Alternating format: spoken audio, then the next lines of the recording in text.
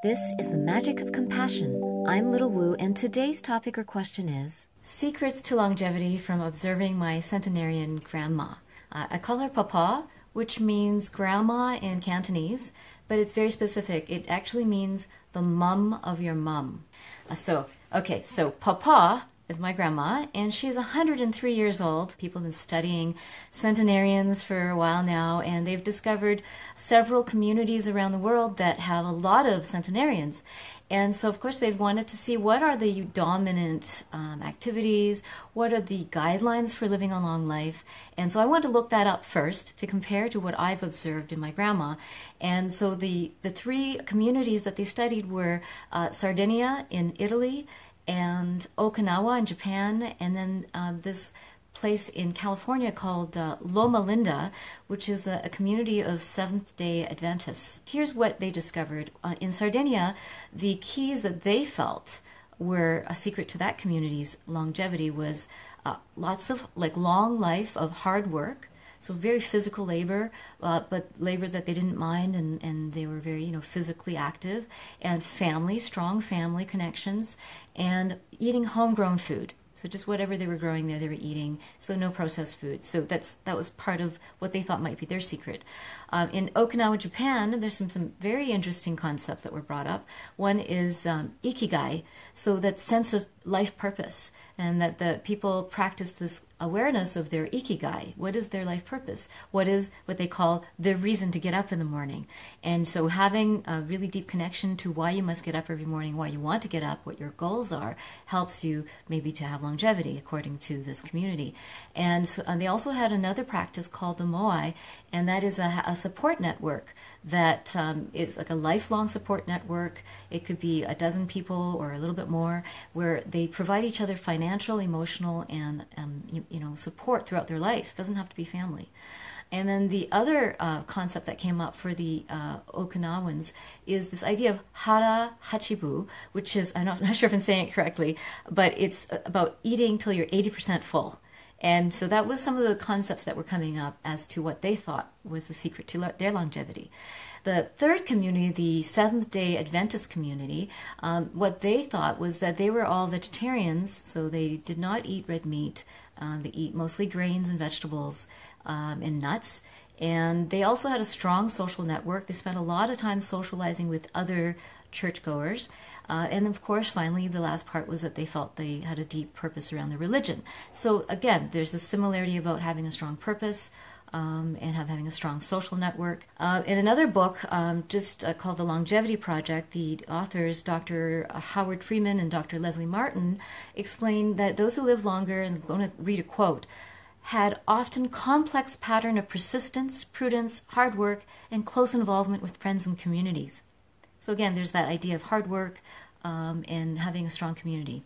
Looking at all these articles, I see that there's a bunch of things that keep coming up that you won't be surprised to hear. Of course, exercise, not smoking, not drinking, sleep, a good diet, having good genes, of course, having a strong community, again, that comes up. Wealth, interestingly enough, of course, they didn't say that wealth ensured that you would live long, but that poverty was definitely an issue in shortening your lifespan. There have been cases of people living in deep poverty that lived very long lives, but that was a more generic truth that they found.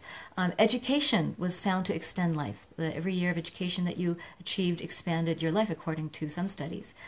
Positive attitude and stress reduction. Those are the two other things that came up a lot in the articles that I read. Okay, so now to my grandmother. These are the things that I've observed watching my grandmother over the years, because she lived with us when I was growing up. So I've always, since I was born, I lived in a family where there was a grandma living in the house with us. And so my papa lived in the next room, and so I got to watch her over the years.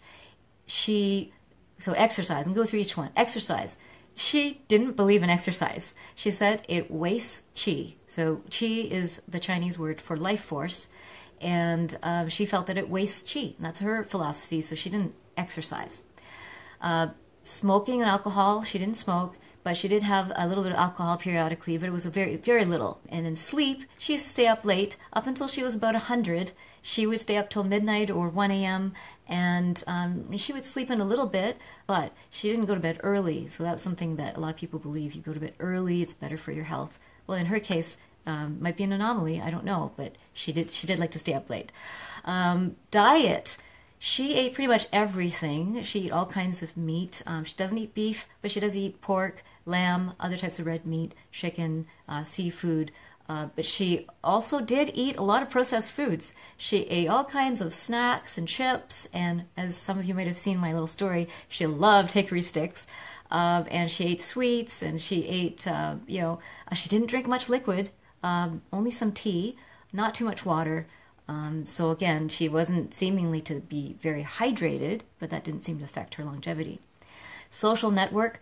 This is where it's very, it's been a common thing that's brought up. And I would say that she really is a loner, has a very cynical view of people. She'd rather not talk to people. And when she gets to know someone, eventually, quite quickly, she starts to dislike them. But she does have her family. My mom, my sister, and I, we are her threesome family that has always been there to support her. So that could be a really important factor, that she knew we were always going to be there to help her. And wealth, that was a topic that came up earlier. As I said, well, there's some truth maybe to that. She married my grandpa, who was wealthy at the time. He was a very high-ranking military officer who also was an entrepreneur, who built all kinds of. He owned a radio station and the dock and and a school, and just he was very wealthy. He lived in a beautiful house. But when the communists came in China, my grandfather lost everything. And then he went to live in the poorest ghetto of Hong Kong in order to help the other disenfranchised soldiers. So he was a man of deep duty, and he went to live in extreme poverty to help the other soldiers and give out food. And so he lived the rest of his life there, mostly in poverty with my mom. But my grandmother got a job right away as soon as that happened, and lived with this doctor, and had a chef even cook for her and servants. So she lived a very basic life of very little work, and she didn't have to live in the poor ghetto. So maybe that kind of experience of wealth is part of her longevity. Education, unclear. We don't know how much education she has. She doesn't speak very much English, but she does know how to read Chinese, of course. So, and she has skills like sewing and cooking, and positive attitude, which is the next thing. She was very secretive about her life. She has been all along, no matter how often we ask. She was really reluctant to tell us anything. So I would assume that there might have been some trauma or some shame around her past, which we don't know. And her negativity about people, her cynicism, might be a result of some of her life experiences, of course. She fought with my mom the whole time that she lived with us. She was very, she really wanted independence, and she disliked me in particular growing up, tried to make up stories about things that I did that weren't true, and I was in trouble all the time because of my grandma. That was something that I thought, well, she's not a very happy person. She was angry all the time. Good habits, well, here's where something is true, that she had some habits that she kept their whole life, and there were very secret rituals that she did in her room because she didn't share them with us, but somehow, we peeked and kind of noticed that she had these rituals. She would do stretches every day. They were just like touching her toes, and a little bit of cross body, so that's a brain synchronization exercise. So she would, tap her body from right to left and do some stretches by touching her toes, and that she did every day until her mid-90s. And she soaked her feet in warm water at night, so that was a ritual that she did.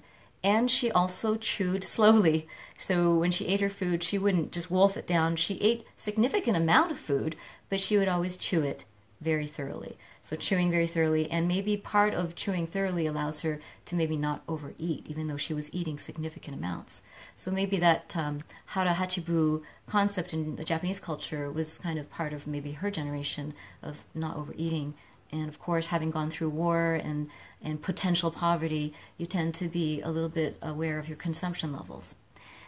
Stress reduction is the final thing, and here is where I think her secret is. So I would say of all the things I've seen of her, many things are anomalies, that the number one thing that she does or is able to naturally embody is a lack of worry. She just doesn't stress or worry about things not happening for her, and things always happen for her. So even when my grandpa and my mom had to live in a ghetto in Hong Kong, she ended up finding a position as an administrative assistant for a doctor. You know, she just didn't worry, and then things worked out. She didn't worry about her future over there, and my parents sponsored her, and she had everything taken care of, no financial stress. She doesn't worry about how old she's getting. She's 103, and every time something needed to happen, we would take care of it, and she just didn't worry.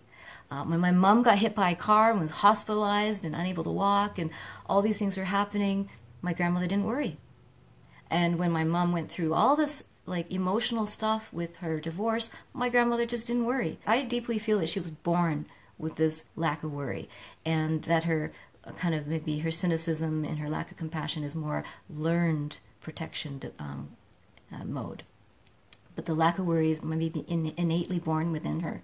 And the last kind of little thing is that, my sister and her partner, Adam, Estella and Adam, have this joke that my grandma's like the honey badger.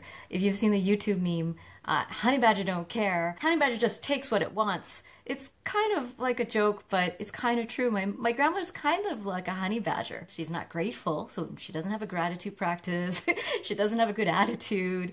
She just like, honey badger don't care. Honey badger want this. Maybe we can learn a little bit from honey badger grandma that sometimes we, in our practice of compassion, in our compassionate view of the world, we maybe worry too much. And the deepest part of compassion for me has been to trust in the divinity of others. Now, that's not my grandmother's practice, that's my practice. But by practicing and seeing the superhero or the divine being in each person, we might stop worrying about everybody and just trust in their ability to handle what life gives us, and that we're here to learn those teachings. So that's my view. I don't tend to stress too much, but I do care a lot about people, and so I think a lot about what's going on with my friends and family, and I sometimes I feel sad that I can't do more to help. My grandmother doesn't lift a finger, doesn't think about helping others, so she might be too extreme, but we can learn a little bit from Honey Badger Grandma to know how to ask for what you want, to not worry about others, and to really do everything you can to reduce worry and stress in your life. Have some good habits that you stick to and really stop worrying. Please send me your questions about life, universe, about emotions. And my email is treasures@littlewoo.org. I love helping this way, so please send me your questions. That helps me. Thank you so much for joining me. If you're curious about my one-on-one sessions, workshops, or online classes, visit littlewoo.org. Lots of love.